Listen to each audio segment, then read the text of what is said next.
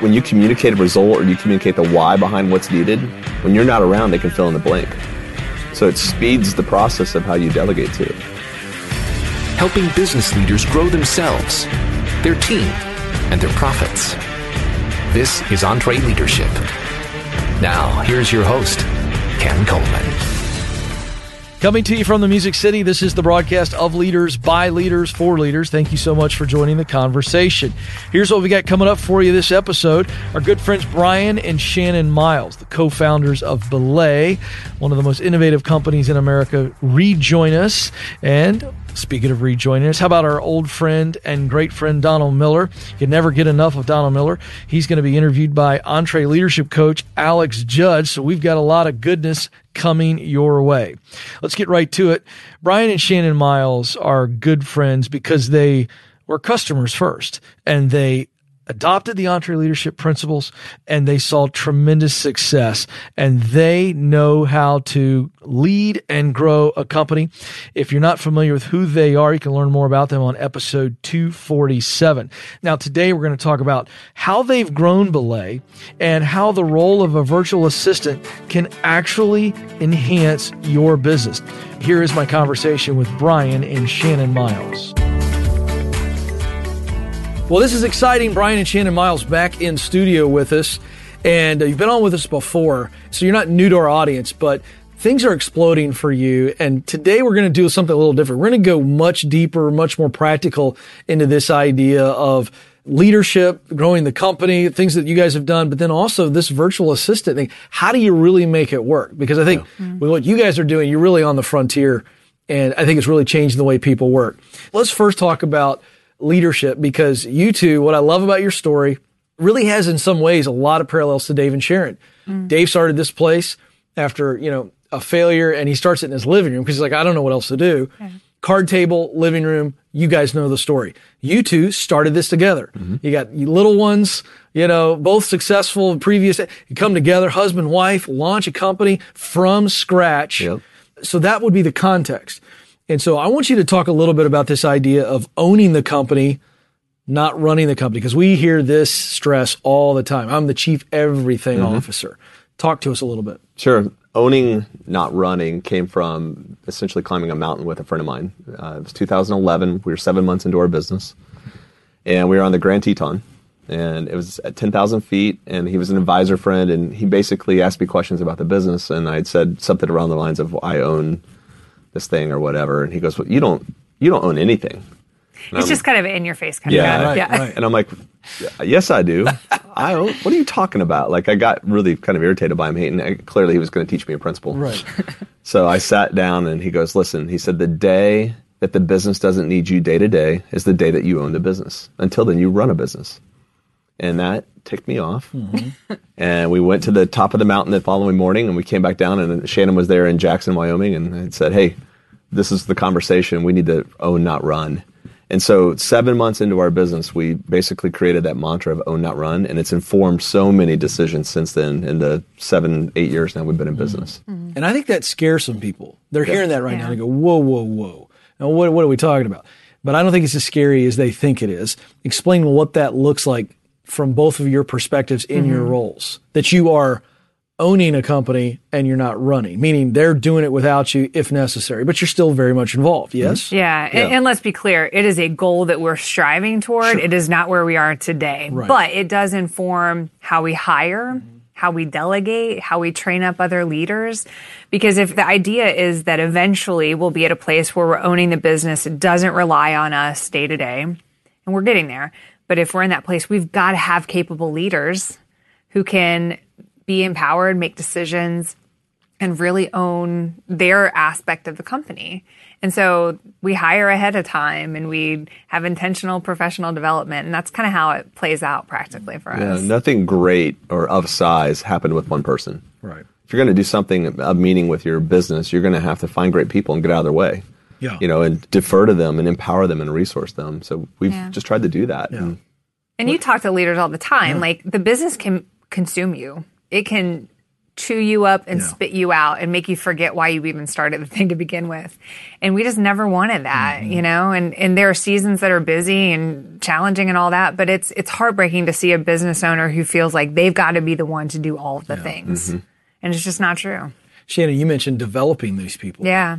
And we hear all the time at events, the question came up, I can't find good people. And I feel like just going, you're going to have to develop them into good people, right? You know, I mean, that's part of leadership.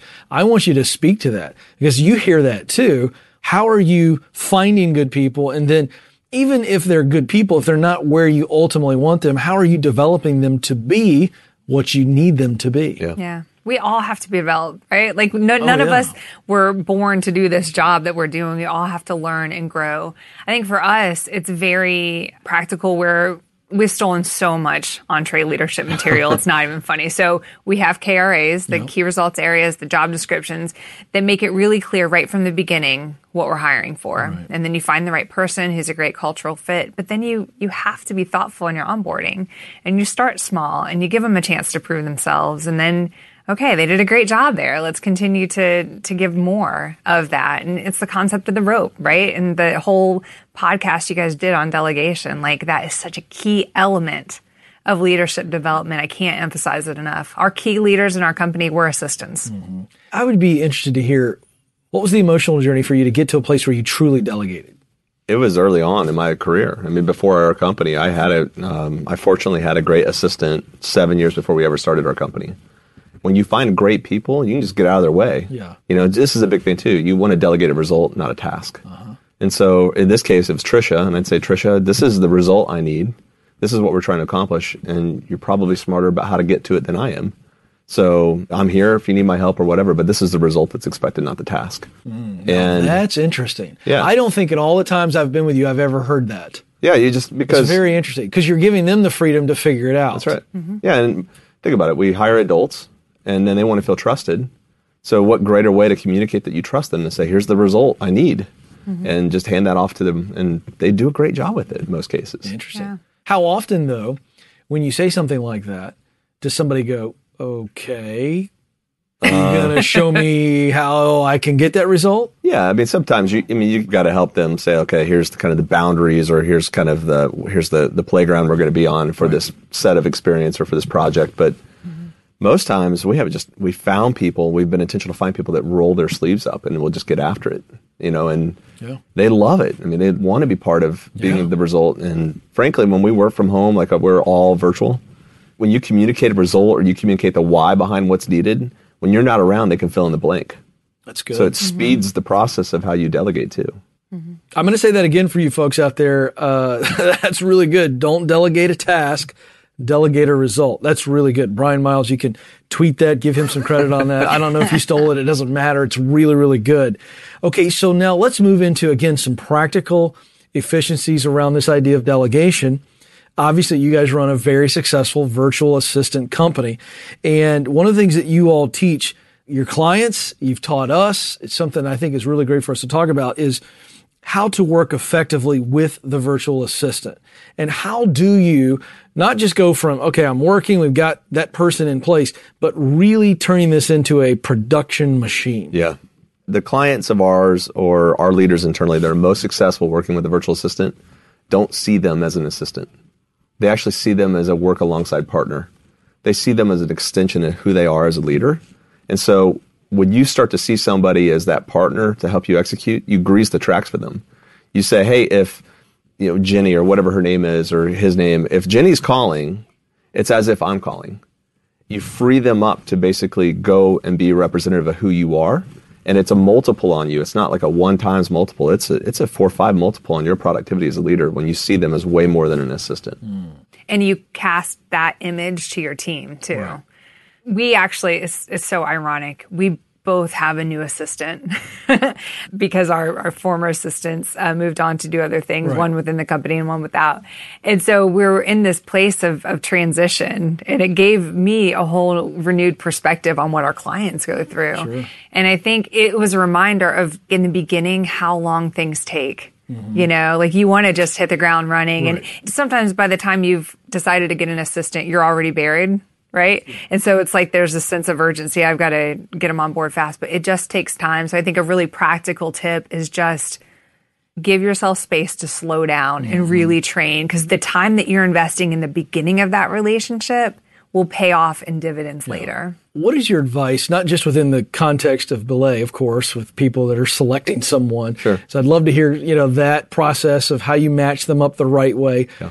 But then just for leaders that are listening or watching and they're going, okay, I've got an assistant, or I need to hire a new assistant. I think you all are uniquely positioned to kind of say, okay, if the assistant is going to be an extension of you, so it's not really an assistant. I mean, this is an extension like you talked about, Bryan. Yeah.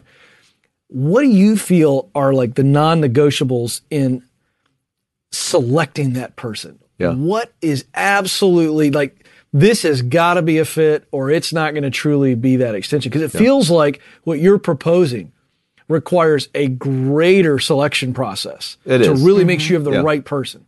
I'd say even before the assistant, it starts with the leader.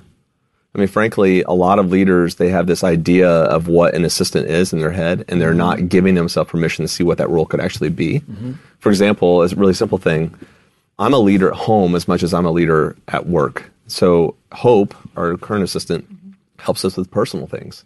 Why would I need to schedule a dentist appointment in the middle of the day when she can help us kind of navigate that? In the same way she can hunt down a metric in our business.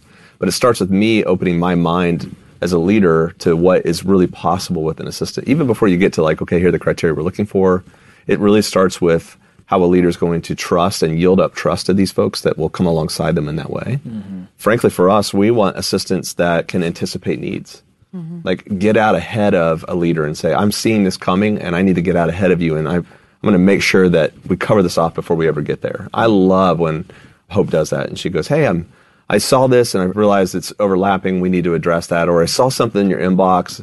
Really feel like you need to jump on that super quick. Can I help craft a response for you? It's helping, again, be an extension of who I am as a leader, but anticipating needs is huge. Yeah. What fits for you? What's your process? I think a key attribute that we look for in all of our team members is resourcefulness, because the speed at which information is changing and technology is becoming available, you have to be resourceful to figure out the answers to the questions that come up. You have to be agile like that. So I think some of the factors that we factor in when matching are, personality fits, availability, pace. Some people work better in different environments of speed, and some are slower to change. You have to like who you're working with, right? So just finding people who are generally ready to go after it, super resourceful, and want to have fun doing it too. There's got to be some chemistry. There must be. And it takes sometimes a little bit of time to really understand what this person's doing with their business, and you've got to really care about this assistant because they're really becoming part of your team. Yeah. And part of truly you, from an intimate level, really closely to you as a leader. So you've got to really know these folks and demonstrate that to them. And the other thing too, we work with folks all over the U.S. They've got to have, in some places in rural markets, so they've got to have a high-speed internet connection. If they're virtual, they've got to have a really solid webcam because we got to see each other. We got to visually connect with each other. So, there's some practical, technical things that have to happen with that. Okay, so again, really practical here because, again, whether or not you have a virtual assistant or not, you're going to learn a lot from this stuff. So don't check out, people. Let's talk about separate calendars. Now, what in the world is that? I think I know what it means, but why is that important? What's it look like? Well, I'll tell you, for us, I see a lot of leaders, especially when I was, doing sales in our business, we'd see a lot of leaders that had a personal calendar and a work calendar. And the reason why they were calling us is because both calendars were a hot mess. Yes. They weren't color coded. There was no organization behind it. They had overlap. They probably overcommitted at home and they overcommitted at work. And so we'd tell folks, one calendar. That's right. It's all got to fit in there. You're one person. You're one human, Good. And so as a result of that, if you can just get everything to fit and you have somebody kind of orchestrate that and can oversee it, it's such a win for leaders. And it's so simple, just color code. And that way you can look at a week glance. Oh my gosh, I'm busy this week with a bunch of phone calls, or I'm traveling this week, or I have a lot of personal things going on. And it helps you kind of manage a pace as a leader too. And one step further than that is letting your assistant know how you want your calendar to be so that they can hold you accountable of, can you really scheduled a lot of this one particular type of meeting this week?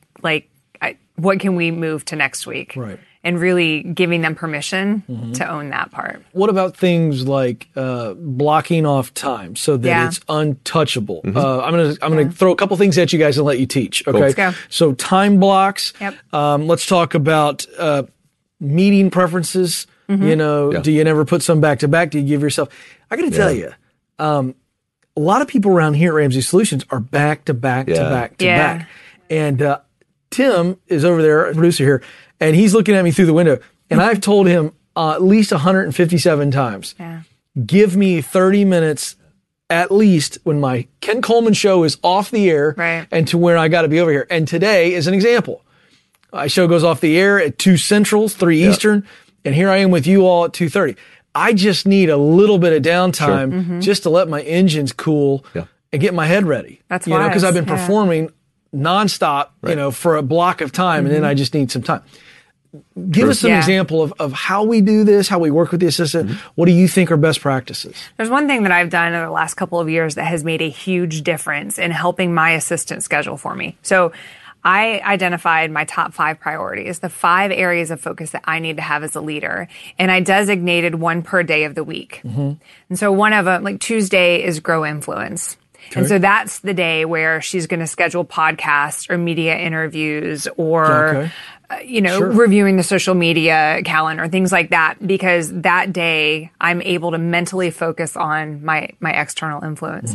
Another day is for the team. And so it just has helped her sort of have buckets to put things in and to say, okay, I know that you love investing in other people.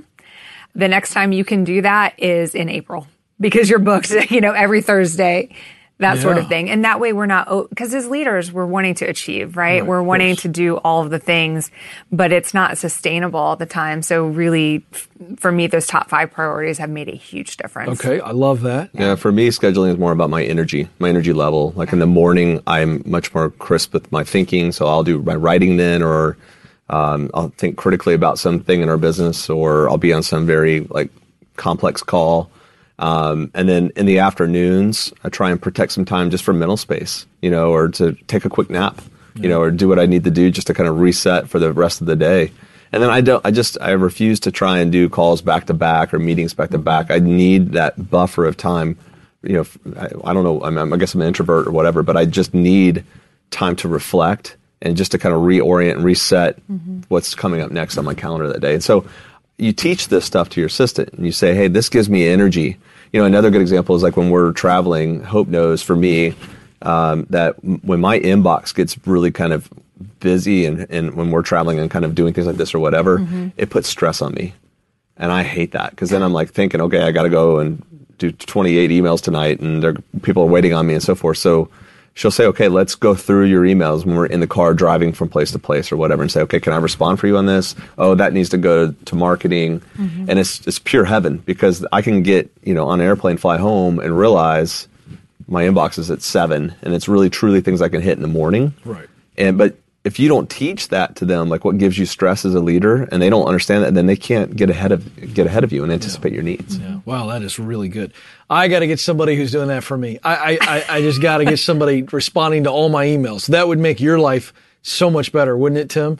I know a company that can help. Where would you find help like that? I know. I'm going to talk to some people here. Okay, that's really good. Okay, so we just kind of talked about email. And so we kind of went that direction. Let's talk about rules, filters, responding as you, we kind of touched on that. Yeah.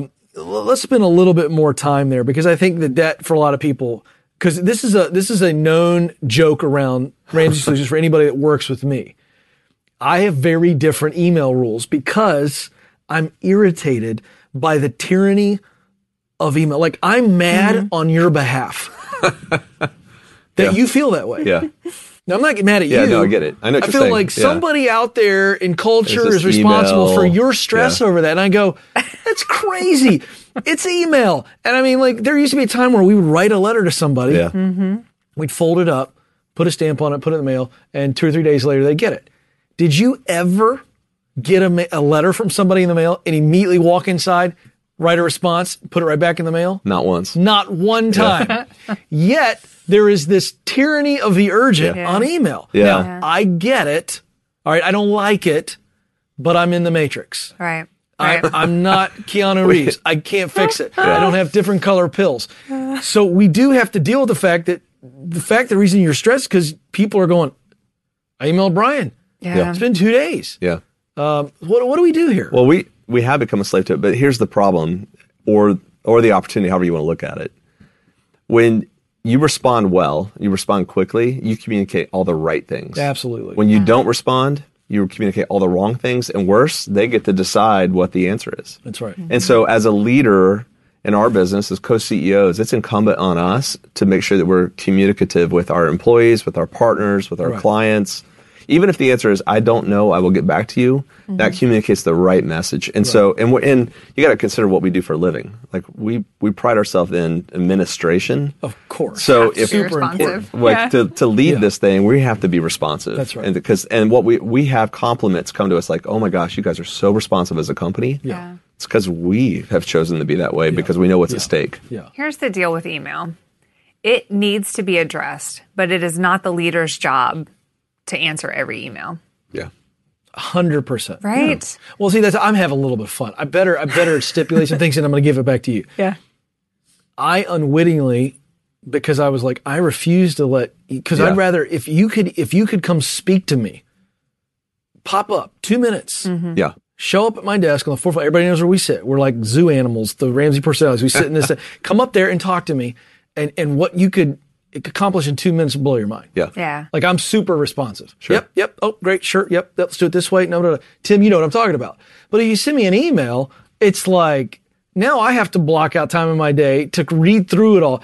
And so I really resisted for a while. Then I realized I was sending the wrong message. Yeah. Unwittingly, that I don't care about your email. Right. That's I right. wasn't. Right. I just said what my position was. Yeah. It was wrong. But now I've blocked out time in my day to where I'm going, all right, I'm going to answer it here, but I've also gone the extra mile and communicated to people. Yeah. If it's urgent and it really needs my voice, just find a way to pop up. But back to you, because I do think this expectation of, well, I'll just send an email and it's like, I'm going to hand the ball to Shannon. Your problem, Shannon. I sent you the email. Throw it over the fence. Go get it. That's where you're going with this. Yeah. Well, and I agree with you. You know, a lot of our clients don't have the luxury that you guys have of being able to pop by your office. That's fair. They're a distributed That's team. fair. Maybe they're all virtual like we are, or maybe they travel all the time. Yeah. You know, so I think you have to know what forms of communication get the right responses. To your point, if it's urgent, pick up the phone and call. Yeah. Or It's I am amazing. a link to a Zoom meeting so you can see their face. Yeah. Like email is not the way to get a quick response. No. Yeah. Right? I agree 100%. And it doesn't allow for nuances. Right. Yeah. It might take 8 emails to accomplish what 1 2-minute phone call could accomplish. I've started using Loom a lot lately. What Do is you know that? this? We use the Google platform. And so it's a plugin for that, and it's video capture. Oh, that's cool. So it's much easier for me to shoot a 1-minute Loom than type a ridiculously long email with 7 bullet points. Okay, this is fantastic, and I feel Yeah. like it's proving my point. So you hit a button, and you It essentially records make a me video. and my screen, And the and maybe screen. I'm showing them something on the screen. Incredible. Or like I had to debrief on a meeting that I had, and I Right. wanted my leadership team to know how it went. Right. And so instead of sending an email with 5 different paragraphs, I just said, "Hey guys, had this great conversation. Here are the action items. Let me know what you think." Boom. Done. It took less time for me to shoot it, and then they could see me, right, in the video and my expressions and run with it. That's right. They're not trying to read into, well, what did she mean with this sentence? And you're like, I didn't mean anything. Exactly. I'm trying to fire off an email at Because 100 that miles an nonverbal hour. communication means something. Boy, I got to tell you. Email's changing in that way. Oh, More so. really? I think so. I You think we're going to move more to this Loom type thing? It's more collaborative. Like it's this back and forth tennis match is going to become like, hey, I'm bringing in the team to solve this thing. Let's have less messages and get to the essence of what we're trying to accomplish with this subject or this thing. And Loom does that in a very good way. It distills it down quickly. And then you can have debate and pull it, take it offline or whatever. But I think that's the way email's going. I mean, for our organization, a lot of our assistants serve as air traffic control over a leader's inbox. Right. That's what they're basically, Right. for lack of a better way of saying it, they're the router Right. for workflow coming into a company. Right. And most times that's not the leader. Right. It's, someone else in the organization needs to solve that or answer that or whatever. So Right. if you have somebody in there that's saying, okay, maybe 100 emails come in their inbox, but truly only 20 need to be handled by the leader, then they have time to do things like this and guide and give direction in email. Because it's true. Like a lot of our clients, they don't have the luxury of being in the same office with each other. Yeah. So here's the deal. Over 7 years of running this business, you've had tons and tons of struggles. We love that about you all, not just your successes, but the fact that we're proud that you use Entree, but the fact is you use Entree. Like you take the principles, you've applied it, you've been through a lot of stuff. I'm just going to tee you up, Shannon. I'd love for you to share the story of combining the 5 businesses into one. That sounds like a nightmare, and the way you reacted, I feel like it might be. It was the dark night of the soul. Seriously. The dark night of the soul. If anybody's like, so what's your biggest challenge with the business? I was like, well, let me tell you a story. Right. Basically, up until 2016, Bryan and I owned 5 different companies, separate tax filings, bank accounts, IT systems, teams, the whole deal, based on the service that they provided. And one night, laying in bed, 4 a.m, Bryan's like, hey, are you awake? No. But yes, I am now. Now What's up? I am. Yeah, now I am. I haven't been able to sleep all night. I think we need to combine all of these 5 companies into one. And he's the look around the corner, visionary, what's next kind of guy, which is great. And I'm more the roll up my sleeves, let's figure out how to get it done kind of girl. And so I immediately went to how in the world are we going to do this? We've spent all this time and energy separating them. Why would we combine them? And I lay, and he's like, yeah, we can talk about it tomorrow. I couldn't sleep. I had to, had to just say something. And I'm like, awesome. He rolls over, falls asleep, starts snoring. This is great. Right? Because you got it out. Oh, yeah. He felt great. He got it off his chest. Awesome. It's cathartic. Yeah, He gone. felt great. Yeah. Talk to you in the morning. And, Boom, he's out. Yeah. And so I'm laying there like, blink, blink, yeah. wide awake. How is this going to happen? No. And it was a crisis for me, not because I didn't agree with him, but because I was wondering, am I able to be the leader to do this? Right. Have I found my limit? What was so scary? Can you remember? I didn't want to go back to the team and reverse course. Why?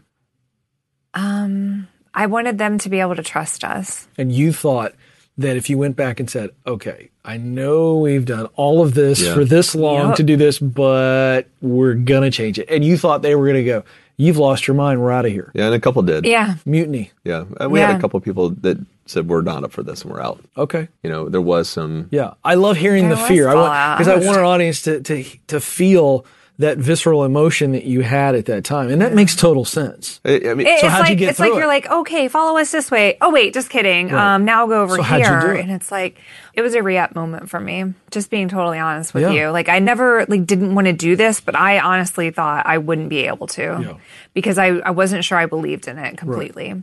So I had to wrestle with myself, and Bryan and I had some really tough conversations, a lot of tears.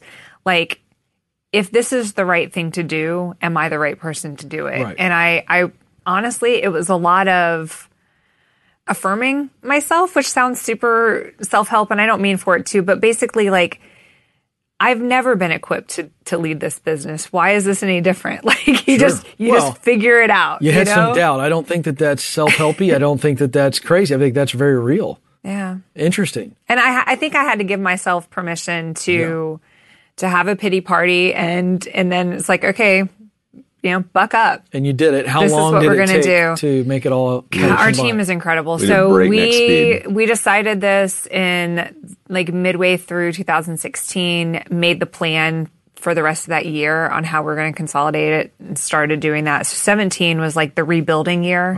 And that's where we came up with Belay. We took all these 5 companies, EA, Help, Meg, Big Bookkeeping, made them into Belay. And so 17 was a real rough year. Like Bryan said, we had some attrition. We're figuring out how to work together in this new organization. Sure. Who are we, right? And so in 2018, we really hit this new stride. We had found our place, and it was the best decision that I never wanted to make. Yeah. And if and I don't know this for a fact, so correct me, but 18 best year ever. Oh, yeah. I mean, explosive 41% growth in our 7th year of business. And was it a direct result of deciding to combine the companies? I personally think yes. Yeah. What do you think?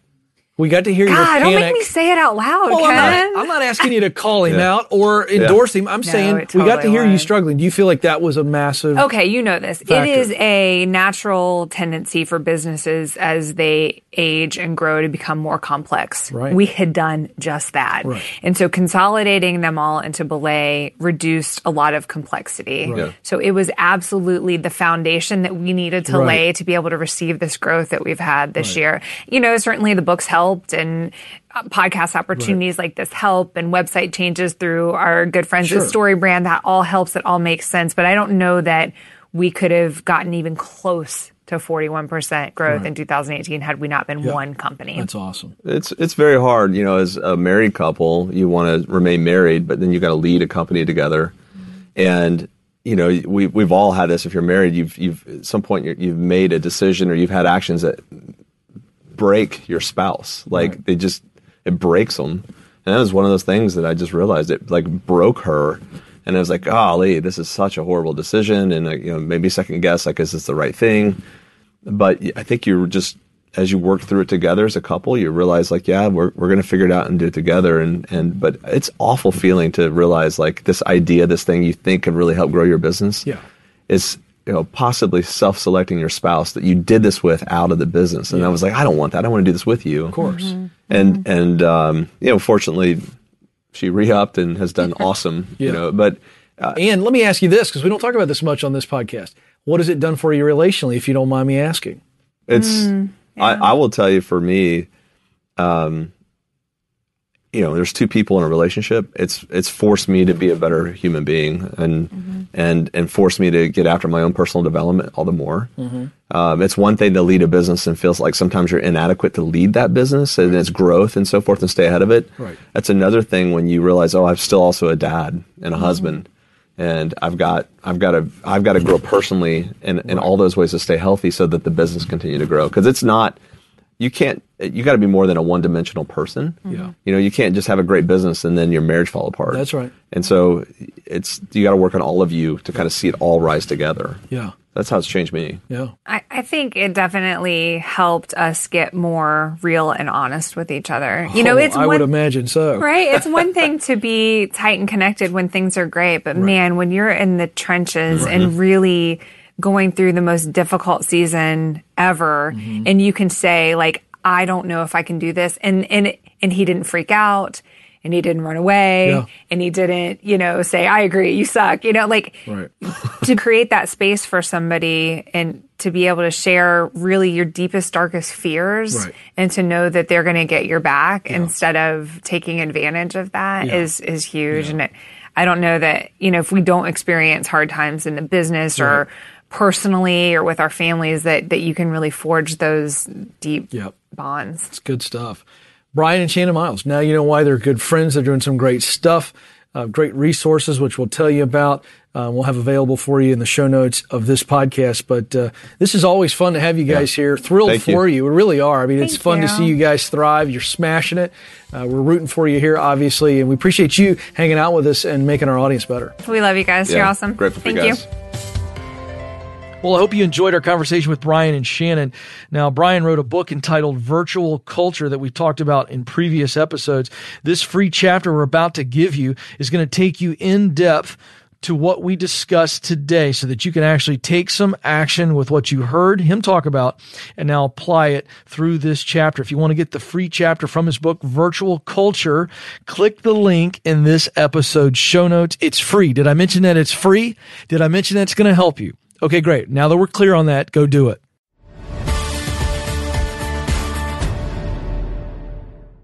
Here's a math refresher. There are only 24 hours in a day, so you and your team need to streamline time-consuming tasks to focus on the activities that make money.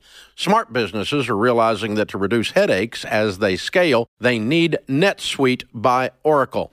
NetSuite is the #1 cloud financial system, bringing accounting, financial management, inventory, and HR into one platform.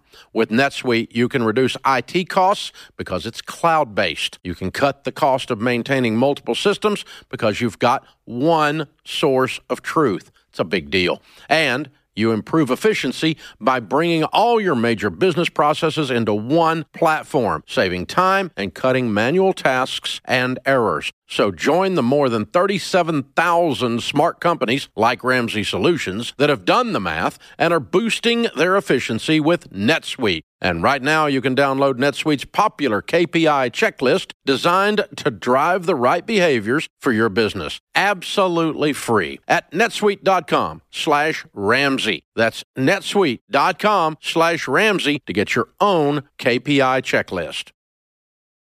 This episode is brought to you by Trainual. Even when you're great at running the day-to-day, a lot of leaders struggle to delegate. But delegation is a critical leadership skill, and empowering your team by building that skill just takes having the right system in place. Well, Trainual is that system, and it's a game changer.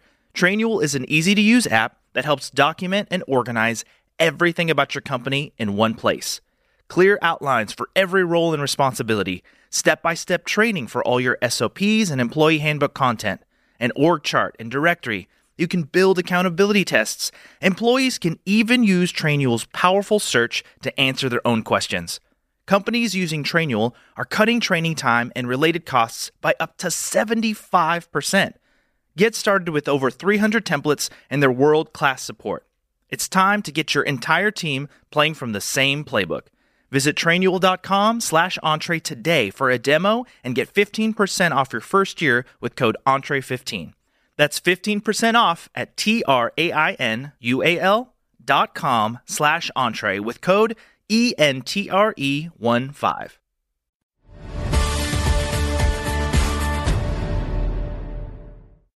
All right, this is fun. So Alex Judd, who is one of our Entree Leadership coaches, and now he's the host of the Entree Leadership Summit and Entree Leadership Master Series, going to continue to contribute. And he recently got the opportunity to sit down with Donald Miller. He joins me in studio. Alex, welcome back. Thank you for having me, Ken. Really appreciate it. So how fun was this? Oh, man, so good. I remember the first time you interviewed Donald Miller, and it was specifically about his story brand framework that has literally changed marketing for thousands of businesses around our country. And we said, how cool would it be? How fascinating would it be to interview him on how he built his business from the ground up? So we talked to him about that and all the lessons that he's learned around the way. Here's the interview with Donald Miller. So you wrote A Million Miles in 1,000 Years. That's right. In 2009. It's a best-selling book. Yeah. Radically different than building a story brand. Yeah. Do you, at that time, was the idea in the back of your head, I want to be a business owner, I want to be an entrepreneur one day? No, I was a full-on writer. And but actually that book, people read it and they wanted a more formulaic structure to create a life plan, because that's really what that book is about. It's about exploring what gives us meaning in life. That caused me to start a business called Storyline. And then marketing Storyline caused me to create the framework for Story Brand, and Story Brand is what took off. And that's how it happened. That's how it happened. But it wasn't this dream of I'm going to own a business one day at all. No, because I did own a business. I mean, as a writer and speaker, I had an assistant. I owned a small business. You know, it wasn't a super lucrative business, but I'd already thought of myself as a business. So I think scaling my business and, you know, all the, you know, hiring people, letting people go, creating processes, figuring out, you know, EBITDA and all that kind of stuff, that came probably after Story Brand more than anything else. Later on. That would later when it became a formal business. I should say it this way. The transition from me selling myself to selling a product came with Story Brand. And that's when that occurred. That's when that occurred. So you even said yourself, when you wrote A Million Miles in 1,000 Years, you thought of yourself as a writer. Right. And I think probably everyone else thought of Donald Miller as a writer and speaker as well. I think so often it's so easy to just hear a title and we just live into that title for the rest of our lives. Right. Was that difficult for you to break out of that? No. Really? No, it's more difficult for fans to see you as something different. But I look at it almost like there are lifelong writers and they spend their lives writing. I was a memoirist and really exploring theological and philosophical ideas through the lens of memoir. And I'd written 7 memoirs. And, you know, I'm convinced if you write your 8th, you're actually a clinical narcissist. So I was unwilling to write the 8th one. It just wasn't going to happen. So I'm still a writer, but it was important for me to pivot my career. And I think of it almost like an athlete in the NFL or something. At some point, your body is not going to cooperate. You need to become a coach. You need to buy a chain of restaurants. You need to do something differently. And I look at it very much like that. I was out of ink when it came to writing about myself. But I lit up when the thought occurred to me, I could actually help somebody else tell their story, especially a brand telling a marketing story. Because I was a marketing major in college, and I've always sort of run a business and thought about that. I didn't know that. So that really excited me. And so when I wrote Story Brand, which was my first business book, it was a real pivot to a different kind of career. But at the same time, it felt like all of my life had been heading toward this, this framework. I'd used it to write books. I'd used it to grow a conference company. And now I could actually use it to help thousands of other businesses figure it out too. It was the most natural progression from the inside. From the outside, it must have been very jolting. Everyone's like, "What? Who are you here's anymore? Don You're Miller, a radically different person." Sitting around and pulling lint out of his belly button and talking about it in a chapter, and now he's helping people make millions of dollars. To me, that's the exact same guy. It's just that in Blue Lake Jazz and Million Mountains Theology, I was showing people this part of my personality. And with building a story brand, I'm showing them a whole different part of my personality that really was underpinning this whole memoir career. You do not have a book on the New York Times for 42 weeks unless you are good at marketing and good at messaging. You just don't. And so you were still doing it back then. I was doing it the whole time. Fascinating. So I think so often people allow the expectations of others to serve as the driving force or the guide for their life. Right. Was that a challenge for you to not allow that to happen? Oh, maybe for a minute. I think, that first bit of criticism that you get when you release a book. Of course, you release a book and your ego's tied to it and you're so excited about it and the world's finally going to hear your story and all that kind of stuff. And really one of the first things that happens to you when you do that is you just get punched square in the face. I mean, somebody actually goes on Amazon and said, this is the most ridiculous thing, blah, blah, blah. And, this guy's this or that. And you literally just like, I gave you a love letter and this is how. So that hurt for a little while. And then all of a sudden I kind of went, wait, there's a difference between what the public thinks is happening and what's actually happening. And you have to kind of forgive that difference and take responsibility for it because to some degree, they're right. This criticism is actually partly true. So I need to somehow turn the other cheek and learn from this. So I'm grateful for my early writing career because now criticism, it's a millisecond of going, okay, well, that actually is true. Ooh, I do need to fix that. That's kind of personal and mean. If we sat down and had coffee, we probably wouldn't talk to each other that way. And you just move on. And so it did affect you in the beginning, did, and you built the muscle of now. That's right, and it does not now. So now it's a matter of, when you're on a freeway driving your car and you change lanes, sometimes people will honk at you even though you didn't do it dangerously. There's a feeling of, hey, everybody stay in their lane and keep the status quo. I think that's one of the reasons that people stay poor. I think it's one of the reasons people are in relationships that they shouldn't be in. I think it's one of the reasons people live unhealthy lives is because they're staying in their lane. And what they don't realize, if you just get over and somebody honks at you, the good news is you're in a different lane now, and do it again. And now you're in an even different lane. They're only going to honk at you for a few minutes. Okay. So what do you do if those people are your closest friends or your parents or your wife potentially? What do you do in that situation where the people that are honking are saying like, dude, get back in your lane? Yeah, you don't. You keep going into the lane. Is there a time where you do though? Is there a time where those people are actually a voice of reason? If you are delusional. Yeah. If I called you or we saw each other at the gym, Alex works out at the same gym I do. And you say, Don, looks like you're getting into good shape. And I say, yeah, I actually want to be a linebacker in the NFL. I think you're about 25 years too old to actually accomplish that. That's the only issue, that's though. Other than that, we're good. But, yes, you do want to be called on delusional fantasies. But, I'm somebody who has just always had a really great ambition. When I was in high school, I wrote down on a piece of paper, I want to be a multimillionaire. I want to be a New York Times bestselling author. I want to be this. In high school, people would have said, this is crazy. You don't even make good grades, But you sort of like test that stuff and you move into it and you say, is this okay? Is this okay to go here? A lot of people will say no, but you have to push through that resistance and you make it happen. And the more you can understand that, one, they like the status quo. They like the power structure the way it is because they're comfortable. And you are disrupting the power structure in your community. you just need to, as kindly as possible, give them time to get used to it, because you are not going to settle. And I think that's been key for me. The key is as kindly as possible. But I'm going this way. I'll do it kindly. And I will not take your criticism personally. But this is going to happen. Now, I have lost friendships over this. There were friendships that I had early on. I'm thinking of 2 or 3 relationships where it was sort of a mentor-mentee relationship. And as I became a little more successful, that didn't feel like the same relationship. It felt like, actually, I think you might have something to learn from me now. And it was very clear in those relationships that they were not in it for that reason. They were in it because it actually made them feel kind of powerful to be a teacher of mine. Of Donald Miller. That's right. And it's not that we passed each other up. It's just that I no longer needed that advice or see that advice as super helpful. We can still be friends. But you could have done that in a very hostile way, though. We could have, yeah. But in the end, the agreement that they had made with the world was, I'm the leader, you're the follower.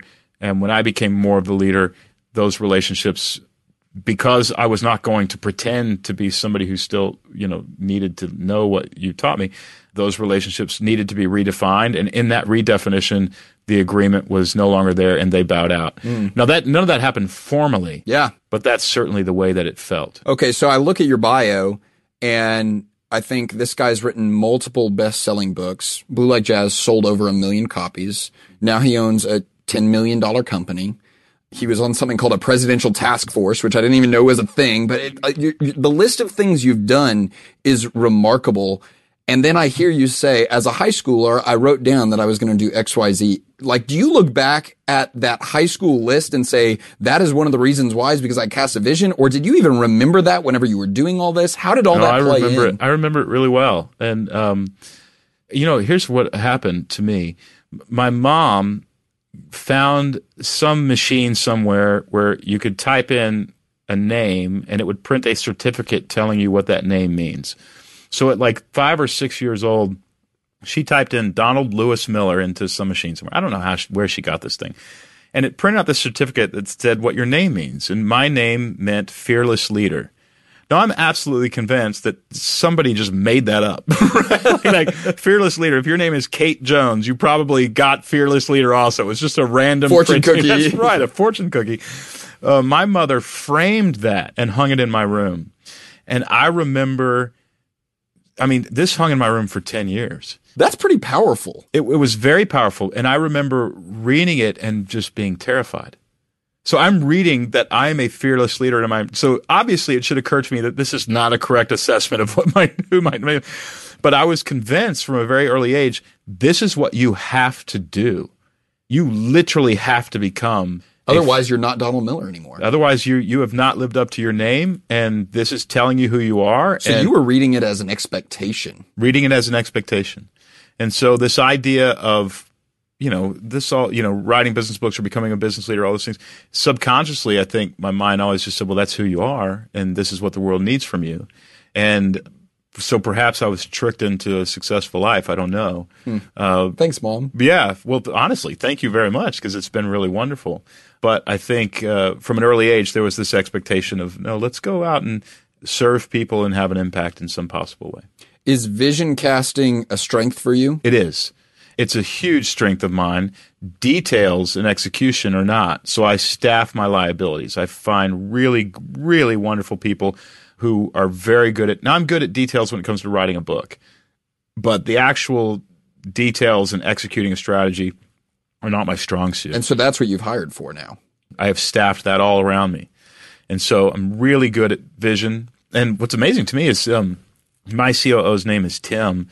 I call him my left brain. We really run a business together. And he's wonderful. He's a terrific human being.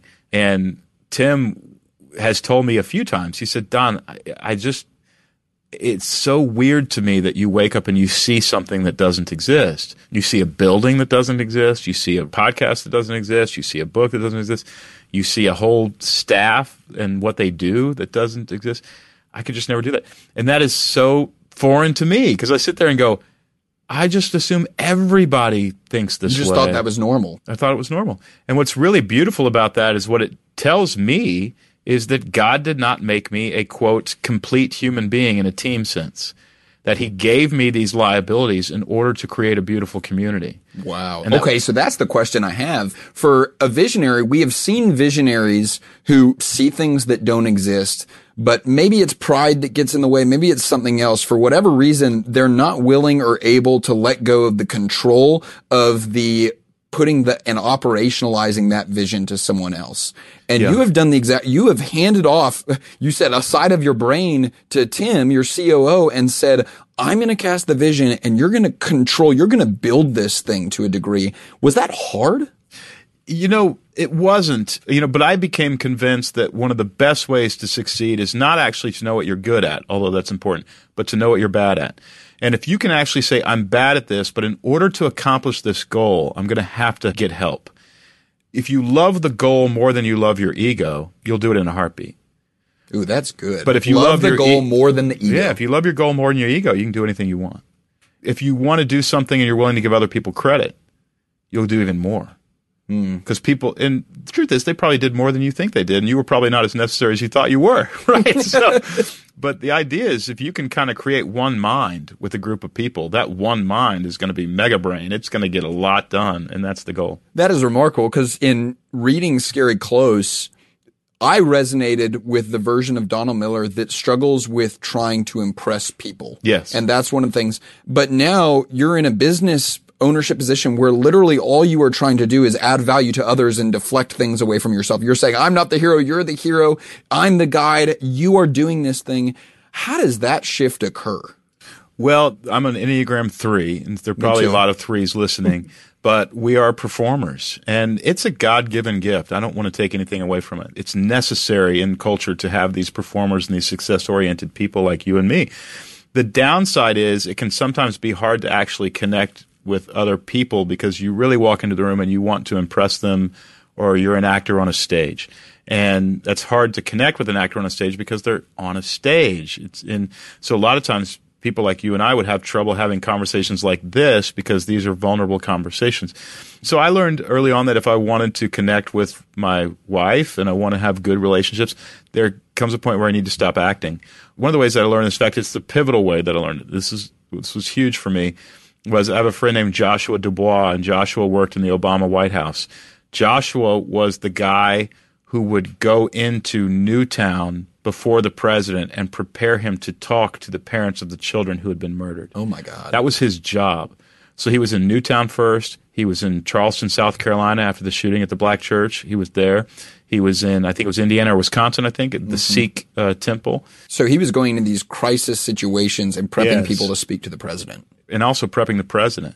Joshua, when I asked him, Josh, what do you do to prepare somebody for that? I mean, how do you prepare the president? How do you prepare that environment? And he would say, well, it was actually Obama really taught me, he is a performer. He's probably an Enneagram 3. But he said, you cannot be an actor on a stage. You have to show up and be human. And be human means look somebody in the eye, be okay with not knowing exactly what to say, which is hard for an Enneagram 3. Let there be awkward human moments between people. Awkward silence. Awkward silences. Be human. And when I heard, well, the President of the United States is okay with the highest stakes possible, walking in and being human, I should be okay too. And not only that, but walking in and being human is actually a great recipe for success. So in the end, you want to perform to be successful, but it's counterintuitive. You walk in and be a human, and sometimes things are awkward. You don't exactly know what to say. But you showed up, you're there, and you're vulnerable in the moment. That's what's radically successful. It's also what people connect with and what I think is our responsibility as evolved human beings. How has that recognition played into your leadership? Recently we let somebody go, and some of it was their fault, and some of it was my fault because I didn't do a good job leading them or setting expectations and things that I needed for them to do, and I certainly didn't do a good job putting a support staff around them. I had to own that. So you have to look them in the eye and say, I'm at fault a lot here, and be there. Don't be an actor on a stage. Don't try to be right, and be fully human. So that's actually helped quite a bit. And the alternative there is blame. The alternative is shift blame, and those companies cap at about $5 million. They don't get a whole lot bigger. What are you most passionate about right now? Building the middle class. We talked about it earlier. Yeah. There was a pivot from writing memoirs to building a business. And I expect StoryBrand to go to 100 million. We're at 10 million now, so that's a lot of work to do. Do you ever just sit in the moment and say, like, I just casually said that I expect my company to go to 100 million? Does that ever feel like, oh my, did I just say, do you ever have that look in the mirror moment where it's like, am I in the middle of this right now? I don't. I don't. I just tend to, if you're driving an F1 car, you're not thinking, I'm driving an F1. You better pay attention to the next curve because you're going to roll this baby. No, I'm very, very grateful. Betsy and I live on a fixed income. We're the third or fourth highest paid people at our company. The rest of the money goes into investments that we don't mess with and charitable giving. So to me, to say 100 million doesn't change anything for me. Okay. And not to say we don't live well. I drive a really nice used F-150. Very good. I'm very happy love with that. So no, that doesn't. But the shift from writing memoirs to building this company, there's a goal that I want to hit with the company. And after that, it will be a life, hopefully from 55 for the rest of my life on. So 20 really, hopefully good years will be in public service, either as a politician running for office, but preferably as a support player to help. I did a task force with Obama, and I'm a Republican, but the task force That's really encouraging to hear. It was on fatherhood and healthy families. And Obama recognized that we have a fatherhood crisis in this country. He's the only president who's ever done that. You don't have to be Democrat to agree with that. No, in fact, it was Focus on the Family was on the task force. I mean, it was a good, healthy task force. And that made me realize how slow government moves. It's unbelievable. But at the end of that, we were able to get some legislation through and some policies through that reunited fathers coming out of prison with their own children and gave them an emotional reason not to go back to prison. Well, that saves taxpayers an enormous amount of money, and it changes families' lives. And when I saw the power of that, I thought, I wonder what the power of the tax code is, and I wonder what the power of our education policies are. And I began to see these are incredibly powerful dynamics that we don't realize have, by the way, made an American life wonderful, maybe the best quality of life in the world and in the history of the world. Today. These are all policies set forth by our founding fathers. And so I would consider myself a conservative, though some people wouldn't because I'm open-minded to other ideas.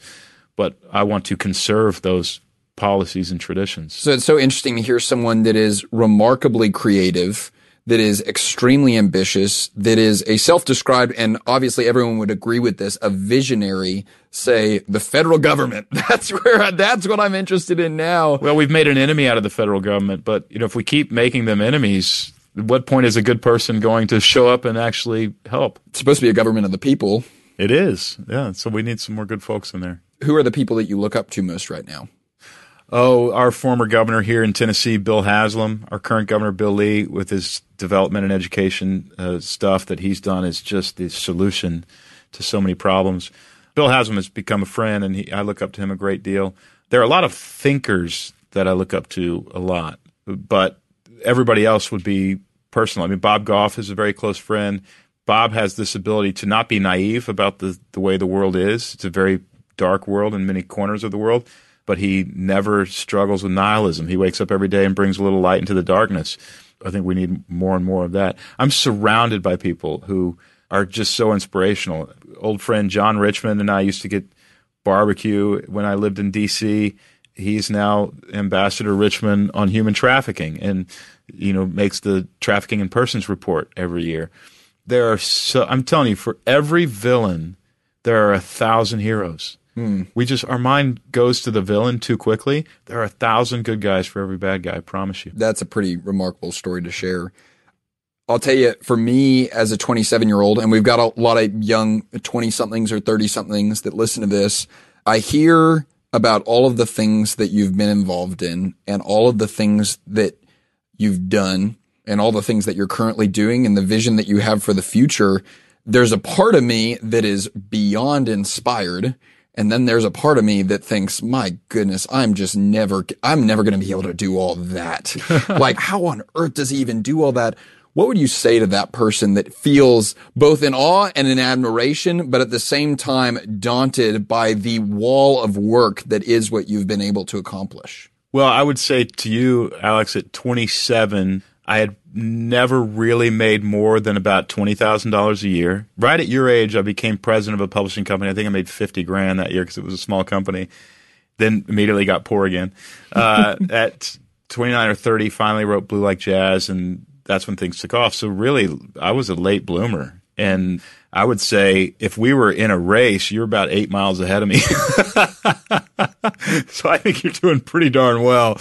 And I think you would just be amazed at how if you stay curious and let your mind get excited about things and don't ever give in to the cancer of cynicism, the rest takes care of itself. Well, thank you so much for your time today. We're super grateful for it. I'm super grateful for it selfishly. Donald Miller, thanks so much. Alex, thank you. Great work, Alex. Isn't it fun to sit with somebody that is that smart? Sometimes, I don't know if it's like this for you, but sometimes I feel like I'm completely, the water's over my head. And I'm just trying to keep my nose up. Yeah, he is a visionary. Yeah, he is. It is amazing. So yeah, that was a blast. I hope our listeners enjoyed it as much as I did. Well, I enjoyed it. Great work, man. And we're excited to have you back on the program. So appreciate what you're doing. Thanks, Ken. All right, folks, you're going to hear more from Alex in future episodes. And if I look at my notes, that's going to do it. I hope you're as sad as I am, but we've got to end it. There's nothing else coming. So on behalf of the entire EntreLeadership team, thank you so much for listening. We'll talk with you again very soon.